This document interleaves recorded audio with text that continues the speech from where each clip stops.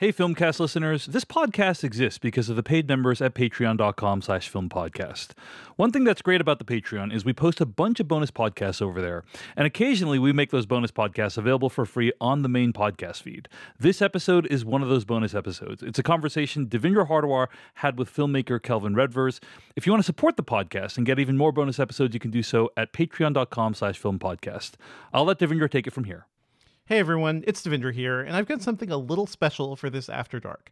It'll just be me chatting with Kelvin Redvers, who's an indigenous Canadian producer and film director who reached out to us both as a fan of the Filmcast, but also somebody who has a lot of thoughts about Killers of the Flower Moon and the way indigenous peoples are represented in media. Listeners of Conan O'Brien's podcast may also remember him as the guy who thought it would be intolerable to bring Conan camping, and you know what? I'd probably agree there. Kelvin has been featured at film festivals. He's won awards at a young age. He co-created the Canadian series High Arctic Haulers, which is about getting supplies to remote communities in northern Canada. And he also has a movie coming up called Cold Road, which is sort of like, Steven Spielberg's Duel, but set on an icy road in a northern Canadian region.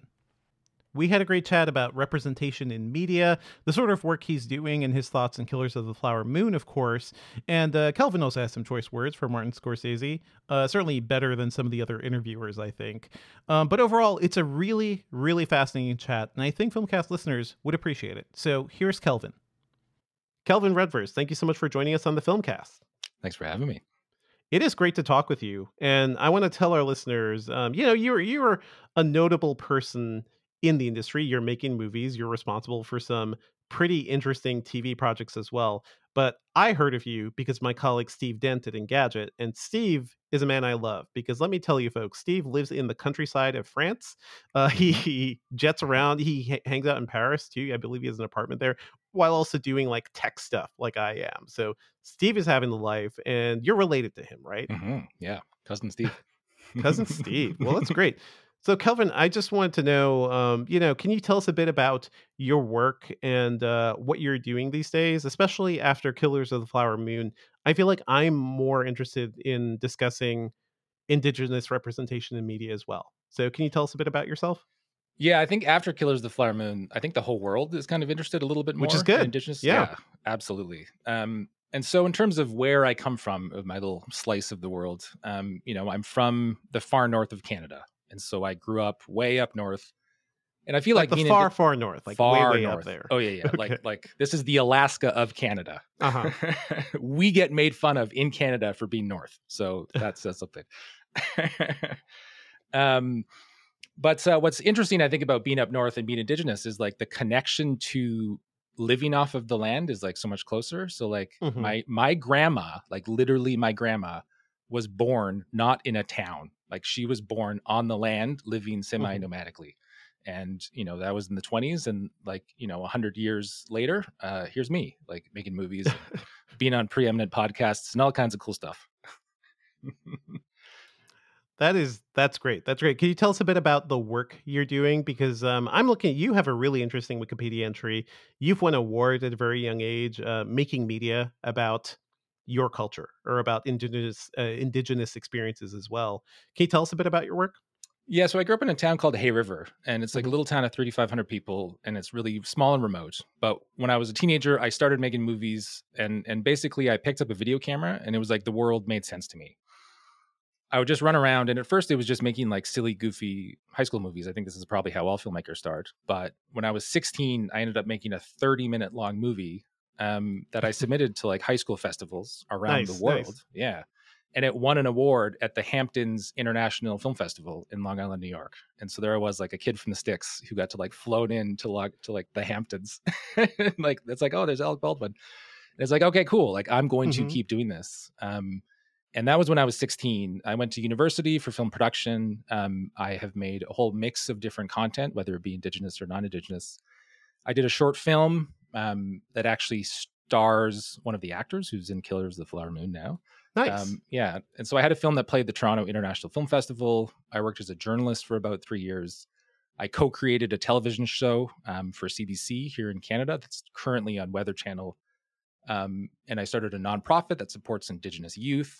And as of yesterday, Mm-hmm.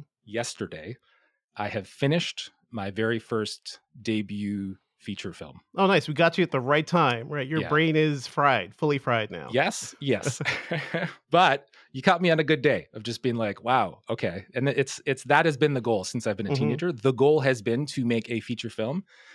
And it took 20 years. It genuinely took 20 years to get to this point, to finish a feature. And boy, oh boy, does it feel so fucking good. Well, congrats. That's always, at the end of every episode these days, we're saying it is, it's amazing that anybody can make a movie, and we try to respect that. Can you tell us about this feature, and congrats on finishing it too? Yeah, I'll say I've been listening to the podcast for a while. There's a few in the low moments of as we were finishing up and I was exhausted. Hearing that brought a tear to my eye once or twice because it hit home so deeply of like, Mhm. it is so like, it feels It's like a art. miracle that this movie exists. Okay, so yeah, Cold Road. It's fucking awesome. Obviously, it's only finished now, so it's going to take a little bit of time to get out to the world. But I'll give the sort of broad strokes of it. Is, I used to think of where I'm from, and who I am felt like a Mhm. downside when I was a teenager of being like, oh, I'm a teenager. Like, who wants to be that? And so Yeah. I didn't like where I was from. Over time, you start to realize that those are actually your strengths. And so Mhm. once I tuned into that, I started making movies that were more about where I'm from and who I am. Where I grew up is really remote. So like the town that I live in is, if you want to drive to the next town, it's like a 3-hour drive to get to the next town. And sometimes if it's wintertime and it's minus 25, you can not pass anybody on the highway for like 3 hours. If you're not Wow. prepared, Okay. that's super dangerous. Mhm. I have flipped a truck on one of those highways. In Yeah, my it's like, lifetime. if anything happens, you better hope and pray, I guess. 25 minutes before someone came by after I flipped a Wow. truck on one of these highways. So anyways, that felt like, I was like, oh my God, this is a really great arena for drama, which I think is what movies need. And Mhm. so as I was figuring out what's a script that I would want to write, what's a story I would want to tell, I was like, hey, I have this really fascinating world that I come from. What is the story you could put into this world? Mhm. And so do you know the movie Duel by Spielberg? Of course. Yeah. It's fantastic. Yeah. The broad strokes of that is, right, you have this man who is, being pursued by someone in a semi-truck, and he's trying to survive. And what if you took the broad strokes of that story of Mhm. like a killer in a truck against someone? But what if you had that in the Canadian far north with wintertime and an indigenous woman who's at the Mhm. center of it, with her dog? And these So- roads where there's nobody, apparently. Where there's roads, where there's nobody. So Cold Road is the name of the movie, and it is a genuine old-fashioned thriller. We just did our first test screening like 2 weeks ago, and we got like 4.2 out of 5 from like a mix of audience members in terms Nice. of their responses. Nice. Yeah, fuck yeah. And also like just in terms of some of the like, it's an indigenous movie, obviously. But like when the climax happens, like when the antagonist and protagonist have their final showdown and that finished, like the audience literally clapped, like not at the end of the movie, but like at the moment when you want them to clap, they just broke into applause. And I was like, fuck yeah. That's great. That is why you got into this business, for eliciting that emotion. Yeah. That's great. How did you feel during that first test screening? Terrified at first, but growingly, like you can feel the energy of the room, right? As people are sitting down and they're kind of like, oh, what is this? As people are sort of learning what the movie is.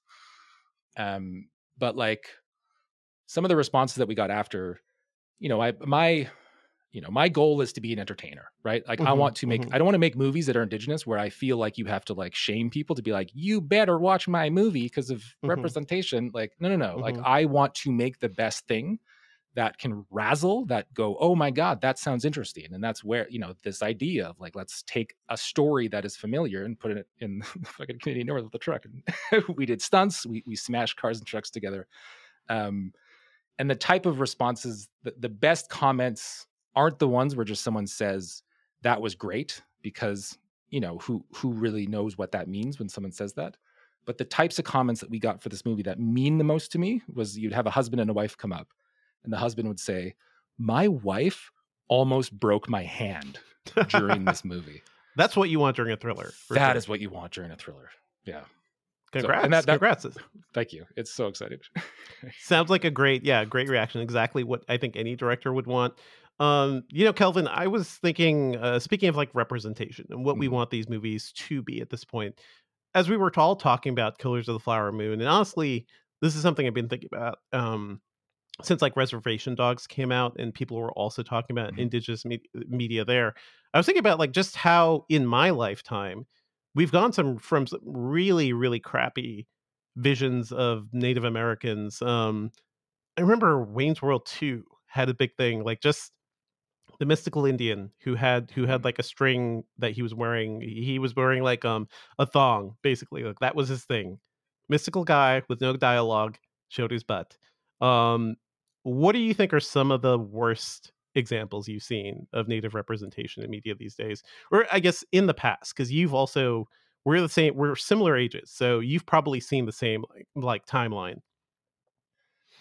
Yeah, I mean, like the original Peter Pan. I think like the cartoony one Oh, was of like course, yes. was Yeah, yeah, like yeah. super rough. I mean, any Um, of the old animated things are just like, anything, yeah, yeah.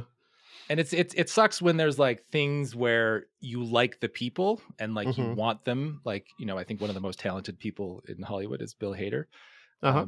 But in Sausage Party, there was a less than ideal sort of indigenized Yes. character. I was like, oh no, Yes. no, Not Bill we Hader. At least it was just no. Sausage Party, but still, it's like I don't think people realize like how those things can just like, especially if you're from these cultures, can just be sort of like a bummer. It's like, oh, I was really ready to enjoy this thing, and then it's like, oh, you had to do that, huh? That's weird. Yep. Yeah, and I guess it's almost like it's the nuance now that things are at a place where it's not obvious that it's like bad, like the way that I don't know, like you can look at some of those stuff, but almost in a way, the Mhm. way that things are today, the subtleties can be more problematic if they're not obvious. Like Yeah. you can see movies where it's like, oh yeah, this is just a terrible representation, and it's easier to dismiss versus some of the more subtle ways that we get presented that have implications that just kind of resonate in society. Like sometimes those subtleties can be more damaging in terms of the way it affects people and the way that we're perceived, and Mhm. there's just so much work to be done, but also like I think the answers are pretty easy to see as well. Like the answers to all this are going to be crystal clear. And so I don't know, I think the future is indigenous is my definitive statement I'll make. And I'm excited I to be a part of that.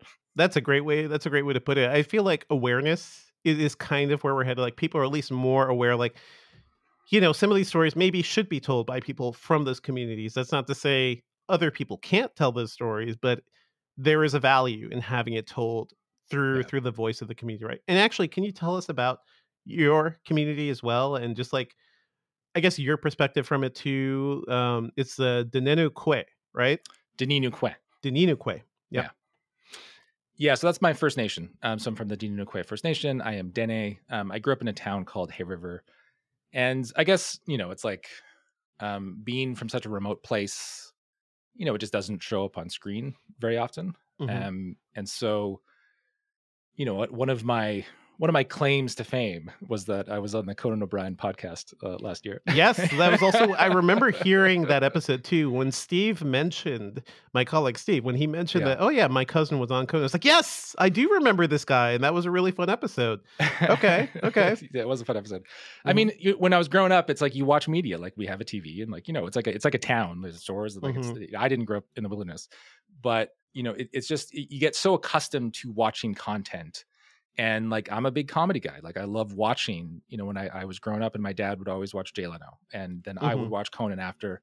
And you just there's a subtlety of never ever seeing you on camera, like on the screens of like, Tell oh, me like about it. Yes, yeah. yeah, a lot of us know what that feels like. Hmm. Hmm. Which is why I bring up the short circuit thing too. It's just like, yeah, I slowly realized. I think I was a teenager when I realized a lot of the like so-called Indian characters I was seeing on screen were portrayed by white dudes or voiced by white dudes like Apu. That's not to say I don't like the character. I think Apu Mhm. is a cool character, but also I spent my entire childhood of people making quickie mark jokes at me too. Yeah. Like at the same time that I liked that character, it was weaponized against me because it didn't have like any true cultural understanding, I'd say. Yeah, and the thing I always want to avoid is like I don't want people to pity me. Like I don't want to be presented as like coming out and being like, "Look, everybody, like, come on, we're pretty cool." It's more, and this is as I'm gaining, like as I get further in the industry, like the pitch I'm making is like, "Hey, everybody, like you're fucking missing out." Like the amount of stories that are here and just the vividness of it, of what indigenous storytelling can be is so exciting. And like I'm like feel like I'm like shouting to nothing of like, no, guys, like our stories are going to be fucking awesome. And it's not like you better listen to us. And so I guess maybe all of this, like, can we talk about Killers of the Flower Moon? I mean, we should talk about Killers of the Flower Moon. I mean, yeah, you heard our review, Kelvin. I adored the movie, but I'm also like fully aware of its flaws.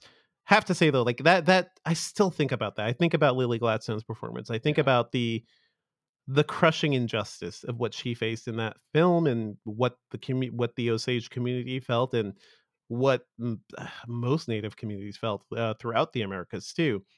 That's not including the ones that were just wiped out thanks to like Spanish colonials. So it's been I kind of felt like the full weight of history watching that movie. But what did you think about it, Kelvin? Yeah, and so I, as a caveat, of course, I am one Indigenous person. I come from one set of experiences. I'm from Northern Canada, but I do think, as a filmmaker, I hope that some of what I think about it can be interesting. But I also want to do a little bit of opening the door to a few other thoughts that I have come across in the Indigenous community, because I hope that all of your listeners are curious in terms of like what is a lot of the community thinking and taking from this movie.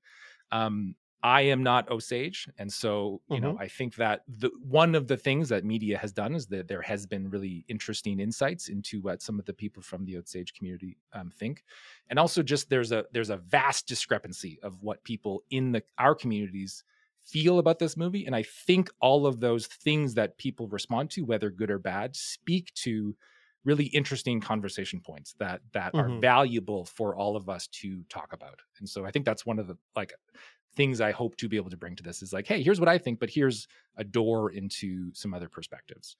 And so from just what I've seen from the Osage, there are both the people who are just so proud and happy that their story, the thing that they know happened to them, is now known by many, many Americans and many people around the world. And I think that is very important if they are proud of that. But it also seems that there's a lot of Osage that also feel mixed about like, man, oh man, wouldn't it have been great if this whole movie was about Molly? And yes, it would have been. It would have been. It would have. That was also what I was kind of thinking the whole time, mainly because Lily Gladstone is so good. So good. Yeah. Give her an Oscar. But even just within my, like the people I've come across in terms of the masterpiece side, if folks are interested from an Indigenous perspective that feels this is a masterpiece, I really recommend a YouTuber called Native Media Theory. And he's a Navajo fella that does media analysis. And he did a really long introspection on responses to that movie that I think is super valuable. Nice. And yeah, absolutely. It's very much like, this was a hard movie to watch, but the filmmaking is amazing, and it's so great to see these stories on screen. And so there are a lot of across all of North America who feel that way. Now, there's a large contingent of Indigenous folks who feel, if I was to sum up some of the feelings around this movie, it would be people feeling, fuck this movie. Okay. Yeah, I'm allowed to swear, right? I can't remember. You can totally swear, and also I think I know where you're headed, because there's a thing that happens once like you get past the initial hump of like, hey, representation, great. It's more like then you start to see the complaints of like, well, it didn't get this right, it didn't get that right, it didn't get these things right, therefore fuck this entire project, right? So what are you hearing, Kelvin? Well, I think it did get a lot of things right. Like, yeah. I think the sequences that engaged with the Osage perspective were some of the best filmmaking that I have seen all year. Like that opening 4 minutes is like, I watched Departed and Wolf of Wall Street the day before, and just get into like the killer, the Scorsese like zhuzh. Nice. And then I watched the first 4 minutes of the movie, and I was like, this might be the best movie I've ever seen. And the first 4 minutes of the movie, it's you don't even know what's happening. I feel like most audiences, I like how inscrutable it is. And then you start to think about it. It's like, well, they're the opening of the movie is them. Can you describe it? They're burying some Yeah, well, totems of there's the a cultural past. ceremony, Yeah. basically. It shows you a bit of culture and tradition of the Hmm. Osage. But also, I think part of that is there's like a montage of these bougie natives from the 20s, Yes. like the Yes. flapper thing, and they're just like living it up. And I was like, I want that movie. That movie looks awesome. That's cool. We've never seen that before. That is one of Right? those things that we had never seen before. Yeah. Yeah. But But then just the it opening slowly like pans up to Mhm. Leo's face. And I was like, It's oh, all okay. you gotta get back to Leo. I This, do think like the history of this project is fascinating, right? Because Mhm. the book apparently was more of a direct. This is how the FBI was founded, right? And was more about the FBI agents trying to investigate the murders and kind of coming in as the heroes. And the story was Leo would have played that role. The what's his face? Friday Night Lights guys. Yeah. Um, and that that felt more traditional. That felt like what it would be as a Scorsese movie. And the pushback to be like, no, let's at least focus more on the Osage and focus more on this relationship between Molly and her husband, Leo's character. Like, then it's interesting. I think it's not fully Molly's story, but it's Mhm. also a story about. I think this perspective that Scorsese totally understands, which is people the way power and money corrupts people and the inherent greed in some societies and especially within the way some societies love to oppress other societies like those have been in his movies. This just feels like his most mature movie, especially that opening where it's just like, why are they having this burial ceremony? What is happening here? Mhm. And then by the end of the movie, I think it's clear, it's like they are, even at that point they were basically saying goodbye to their way of life because they were moved to a different land, right? And they couldn't live the way that they could before, so they had to adopt the culture of white people and white Americans to survive. And that itself is a cultural death. Mhm. And I don't know, that the weight of that opening also fell on me throughout the whole ending sequence. But yeah, did you feel any of that in the opening as well? Yeah, absolutely. And I again, just when it was exciting to see high production value for like, Yeah. for people like me, right? Yep. And that's something, as we'll get into about just like filmmaking in general, a lot of times indigenous movies get really low budgets. But I think that like, I can very much appreciate that, this is a movie that is going to allow Americans or people around the world to sort of stew in what happened, right? Where it's Hmm. like Hmm. you're going to sit there and you're going to feel how This devastating it is was. not fair, and this really stinks. And what can be done about it? Nothing. I Yeah, guess. Yeah. absolutely. But also, and I think it's important just to say this, but this Hmm. hasn't been made for indigenous audiences, Yep. Yep. if that makes sense. And, I was talking to a DP friend of mine having this conversation. It's like, he was like, yeah, this is a movie, by a white guy about white people, about white sin. Hmm. And it also including indigenous actors, means that there's an interest from the indigenous audience. And in my like Yeah. community, more people have been upset with this movie than they have been like excited for it. Interesting. Yeah. And so I think on the negative side, the like, if folks are looking for other perspectives, did you see the tweets that Devry Jacobs had done of like Yeah. her Yeah. response to that? So Hmm. those really made a splash when she did a tweet thread of just like, some of the, like this movie is hellfire and it's so painful to sit and watch, my people get murdered. And this isn't the type of representation that we need. And so in those parallels of like, this is a masterpiece, which is forcing people to stew in the negativity of this.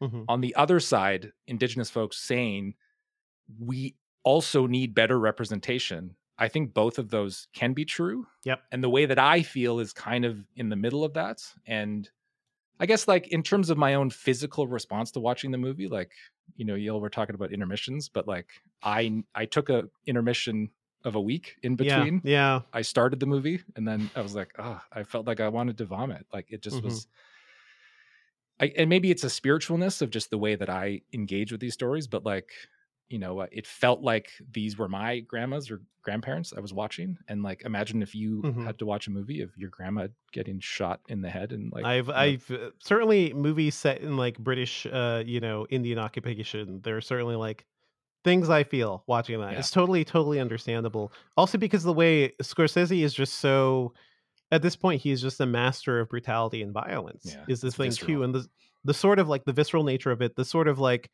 matter of fact nature of it too, which I think is really, it starts early on with Molly's narration where she starts talking about, just some people who were killed and they were never chalked up as murders or anything.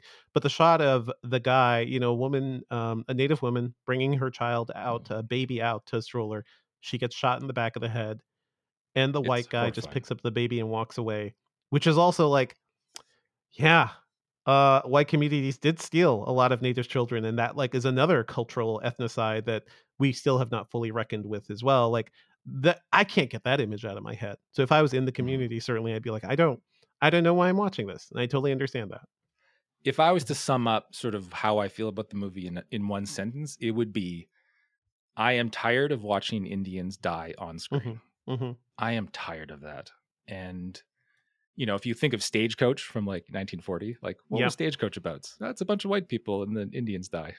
What actually happens in Killers of the Flower Moon? No, it's a bunch of white people and Indians die. Now, I Hmm. mean, obviously, there's a far more nuance to it, and it's There's a lot more painting. happening, but at the end of the day, that's what happens. That is Yeah. also what you Hmm. see on screen, and I think that if it is an incomplete story, Hmm. Killers of the Flower Moon is incomplete, and I think all of you on your podcast talked about this, and I think even Scorsese would acknowledge that is That's incomplete. the epilogue is him saying, I feel like I told the story the best I could. That I feel like the epilogue itself is sort of an apology for his Mhm. limitations as an artist.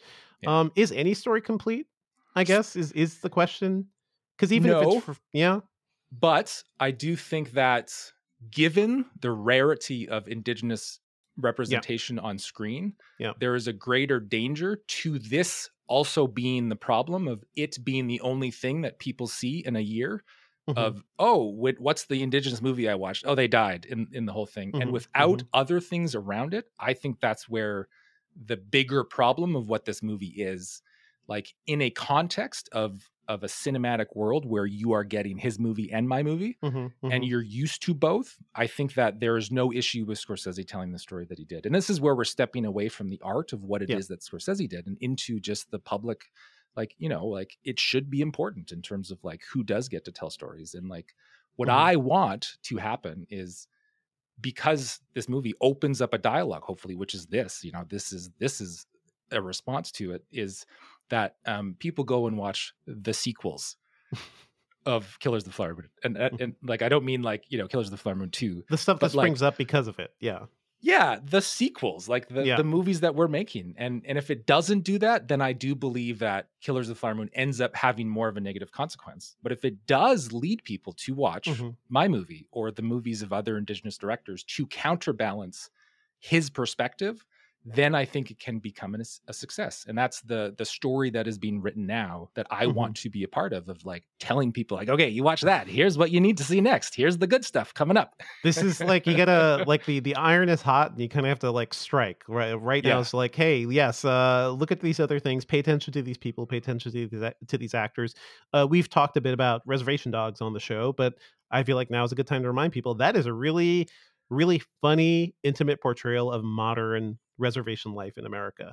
And It's the it's not, best. it's great. It's not a perfect show, but I also think it's very very good, and it has voices we never see on Mhm. screen in general. So this is a good time to remind everybody, hey, if you're listening to this and you have not watched Reservation Dogs yet, it is beautiful. It is sad, but it's really, really funny as well. And exactly the sort of thing, like, I think that needs to counterbalance stuff like this, like stuff like Mhm. Killers of the Flower Moon. But also what's truly sad to me is the sort of reality that the history of Native peoples in America, unfortunately, the story of colonialism is a story built on death.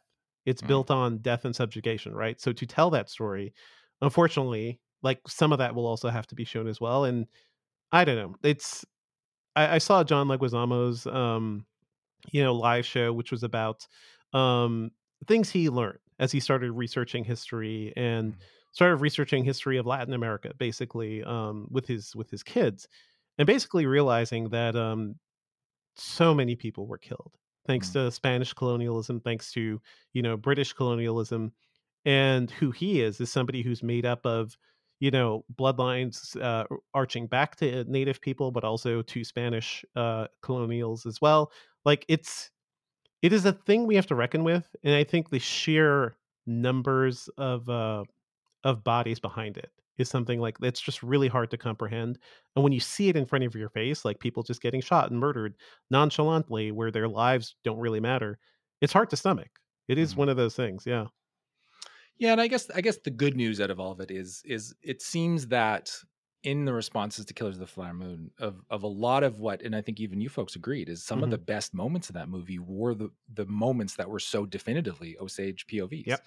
Like and spoiler alert, but like that moment when the mom passes away, like that hit everybody, I think, like a ton of Hmm. bricks. And I guess the thing I'm excited for of just the hopefulness of it all is if now that we've seen that, you've seen that moment of this woman passing into the spirit world, and you were to Hmm. take all those moments from the movie that were from the Osage perspective, you can take all of those, bundle them into a 10 to $15 million movie with an indigenous director, and that movie can get made now, and that movie should get made now, and it can be the counterbalance. And again, not in a way where it's like you better watch native movies, but like, Hmm. I was talking to my business partner a couple of days ago, and I was like asking him like, what's the pitch in terms of like why indigenous stories should be heard in a non like, you better listen to us kind of way.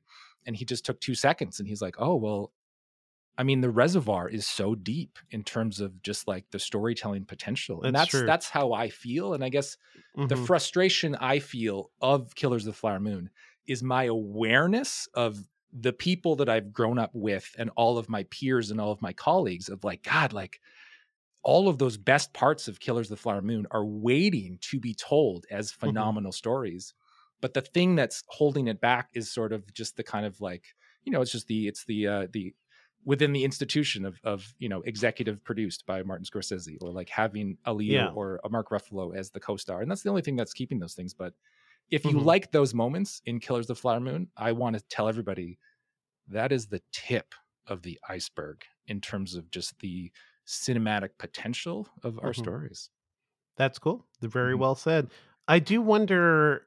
I feel like so much of the problem, though, is like the business of Hollywood, right? In the Mhm. business Mhm. of movie making, where Mhm. if you're going to get greenlit to make a movie if they think it can get some sort of return, right? I don't know how many studios are like Annapurna, or Neon, right, where they're basically producing low budget things that may not have huge appeal, but are like really interesting, well told, well made films.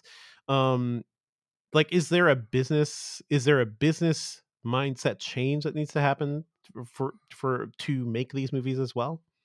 Yeah, and I think it comes back to, even I think you folks have been talking about Hmm. just some kind of the frustrations of Hollywood right now Yeah. is like, I think what makes a good story isn't telling the exact same story over and over again. I think what makes a good story is telling the same type of story, but with a new spin, with a new perspective. Hmm. And I think of some of my favorite movies of the past 5 years have done that.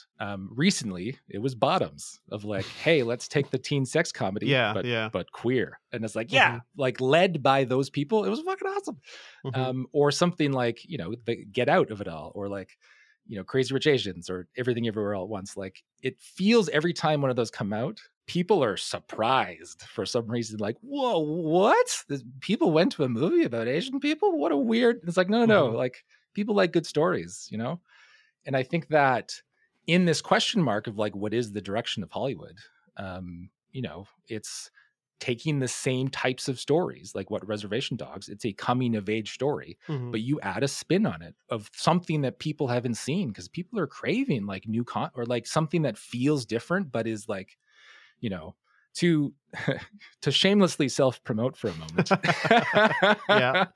I feel like that's my goal as a director, is I want to take familiar story types but add the spin of like, oh, this is told in a way where I haven't seen this before. And Hmm. so my movie Cold Road is definitively a thriller, and it is a pulpy thriller in the vein of like 70s and 80s movies where, we had a $1.6 million budget, which, I know this movie isn't going to make $100 million at the box office, but this is a movie that, a house mom in Nebraska can just sit down and go, oh, this looks like a good thriller. And because it's from Northern Canada, and because it Hmm. just presents an Indigenous female perspective, it adds just enough of that, similar but different vibe that I think stories need, and allowing that to come from the communities. And I think that there's like a lot of frustration with sort of tokenism in Hollywood right now, where it's just like putting the diverse character, but not actually kind of thinking it through. And, that's, I guess, the frustration when I was watching Killers of the Flower Moon, and everybody afterwards was like, we want more of the indigenous perspective. And I was like, hey, me. Yeah, Yes, I have a please. movie now, and it's finished. And like, it is entirely from moment one, an indigenous woman who is being the hero in a familiar story genre of a thriller as she faces off against a fucking truck. And it's so good. And she's got a dog. This movie is like just delicious. I think the magic of some of these other movies too, especially something like Everything Everywhere, is that is an insane movie. Like that is a movie. The elevator pitch of that movie does not make sense, but sometimes you do have to just trust the audience to take a leap, like take a narrative leap, take an imaginative leap to have somebody tell you a story. And I feel like there just has to be more. Hollywood needs to be open more to taking more of those risks. And if the movies aren't $300 million, Marvel movies, or Killers of the Flower Moon, which cost the same amount, if the movies don't cost that much, it is a lot lower risk, and you can potentially get some more capable voices. I do wonder too, like just kind of related to what you were talking about, Kelvin. I've been thinking about the Underground Railroad and just how Barry Jenkins made this thing, which is, I think, a goddamn masterpiece. It does contain some of the similar imagery we've seen before of slaves being tortured and slaves being, black slaves being brutalized, but it is also something more. It's really, I just found it, I found it really fascinating. Like this thing exists. It's on Amazon Prime right now. It is one of the best pieces of art I've seen in the last decade, and nobody's talking about it. Like there was that's Amazon not really promoting it, but even me talking to people to get people to watch it, it's almost like there's an assumption like, oh yeah, this is another slave story, but they're not really fully engaging with what could make this different. And it is beautiful and fantastical, and it's about hope as much as it is about brutalization. What do as an artist, as a filmmaker, how do you think about that in terms of like trying to get audiences to engage with news stories? Because yeah, a lot of the complaints about Killers of the Flower Moon is the same thing. It's like you don't want to see just native death, but also sometimes that is part of the story. How do you kind of work with that while also trying to bring in new audiences and bring in audiences who may feel like they've seen this before elsewhere too? Yeah, I think you need a bit of both, and I think it can speak to the personalities of the different creatives who are doing the things. Like I am much more of the hero's journey kind of filmmaker. Like that's like my focus is on the rah rah rah. Let's smash a car and a truck together, and someone. My movie is essentially the hero's journey.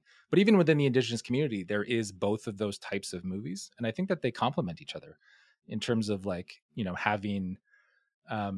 Just in terms of indigenous films that I would love to point people towards is something like Boy, which is Taika Waititi's second film, which isn't as well known as, Thor Ragnarok or whatever. But that movie is so energetic. Like it's like a popcorn movie. You can sit back and watch it and just go, oh my God, like I'm just chewing this up. This is so good.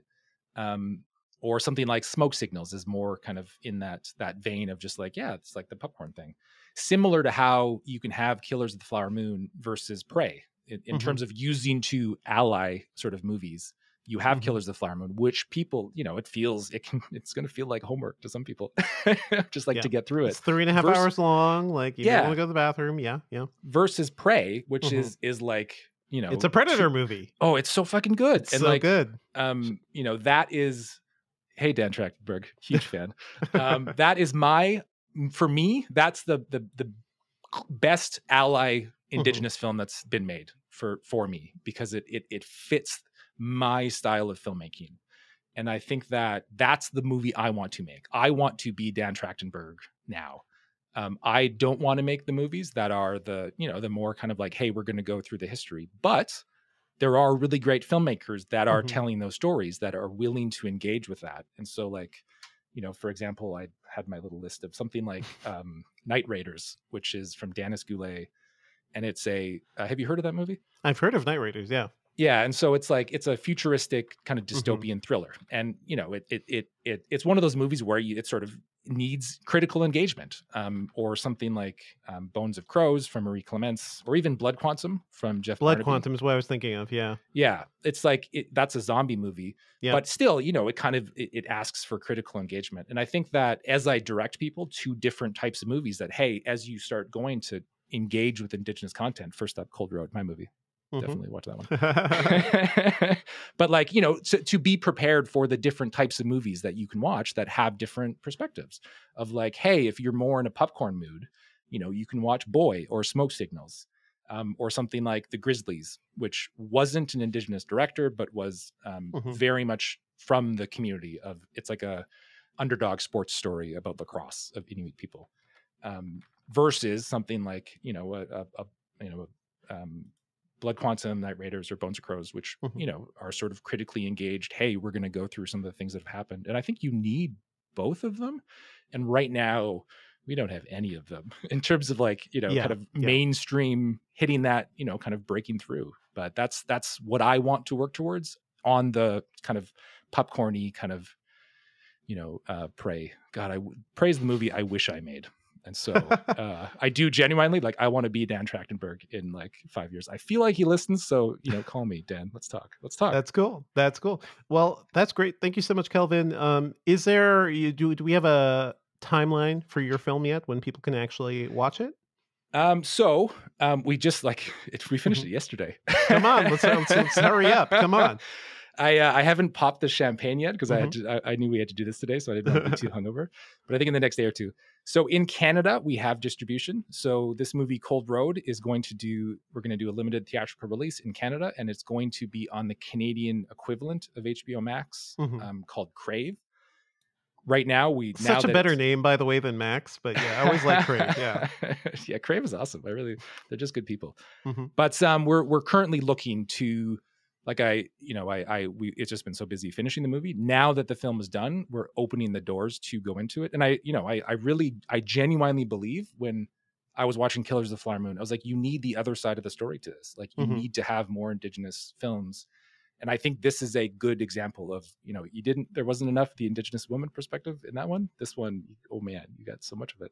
So I feel like a home like Hulu would be a great place for it. Just given, Reservation Dogs and, I think they're airing Echo coming in the new year, and also that they're going to have Echo's part of Disney. Does Echo going straight there, or is it going to still be on Disney Plus? I've lost track. It starts on Disney Plus and then it goes to Hulu. Echo's another one of those cool, like very cool concept of a character. I hope I hope they actually do something with, because that was that whole original series. Thoughts. We have thoughts about Disney's online stuff, but hey, eventually get to something like Echo, that's kind of cool. Well, thank you so much. So hopefully Hulu or Netflix. Can I call out Martin Scorsese for a moment? Sure. You can totally do that. Does he listen to the podcast? No. He's on TikTok. You could totally do your thing. He's on TikTok because of his niece, right? Who's on it, or his daughter. So I feel like Scorsese just did another press conference like 2 days ago, and I think he's aware that there's this kind of bubbling of like just the indigenous conversations around how we should engage in this film. I think he hasn't yet done the thing that he needs to do most. The simplest thing that he can do that I'm very surprised in terms of in the promotion of this movie. I'm not going to pan his art. Like, I know what it's like to make a story. Like, his art is his art. He had a vision, but I can pan promotion Martin Scorsese. And I think the thing that would be so easy for him to do in terms of being the answer to the things that, that the community is frustrated by is I don't know why he hasn't shouted out other indigenous filmmakers. I don't know why he's done so many, this is the list of films that, inspired Killers of the Flower Moon. Here's my Letterboxd movies. It would be the simplest thing in the world for him just to say now, hey, here are the names of indigenous filmmakers: Sterling Harjo, Sidney Freeland, Erica Tremblay, Danis Goulet, Kelvin Redvers. And, or to point people to indigenous movies to check out. And so if Scorsese is listening, or if there's anybody in his network, I am calling you out, Marty. You need calling to out. call out. Yeah, you need He's to call spitting out his latte right now, Kelvin. I hope because of so. this. But I think one interesting thing about Scorsese is that he has been a good champion of world cinema. He has Yeah, brought over a lot of absolutely. films. I believe Infernal Affairs, came to America partially because of his influence, and it was a film influenced by him. So, yeah, there's definitely time for him to kind of do the same thing when it comes Mhm. to native media. So Yeah, it makes total sense. Thank you so much, absolutely. Kelvin. Where can people find you online these days? Well, I have X, but I don't actually use it. So, but I think you have you a can movie still to promote, sir. So soon. Yeah. you got to Eight line up somewhere. 867 Kelvin is my handle, both on X and on Instagram. And so, as we start to get those answers in terms of where this movie is going to end up, and it feels like it's just finding the right streamer is what we're working on for Cold Road. And keep an eye out for Cold Road because I you saw that scene right from the movie. It's pretty Mhm. fucking exciting. It's cool. It's certainly good season for a cold thriller. So I love being in chilly times with cold movies. That's always fun. So Mhm. thank you so much, Kelvin, and hope we could chat soon. Okay. Thanks for everything. I love everything that all y'all do.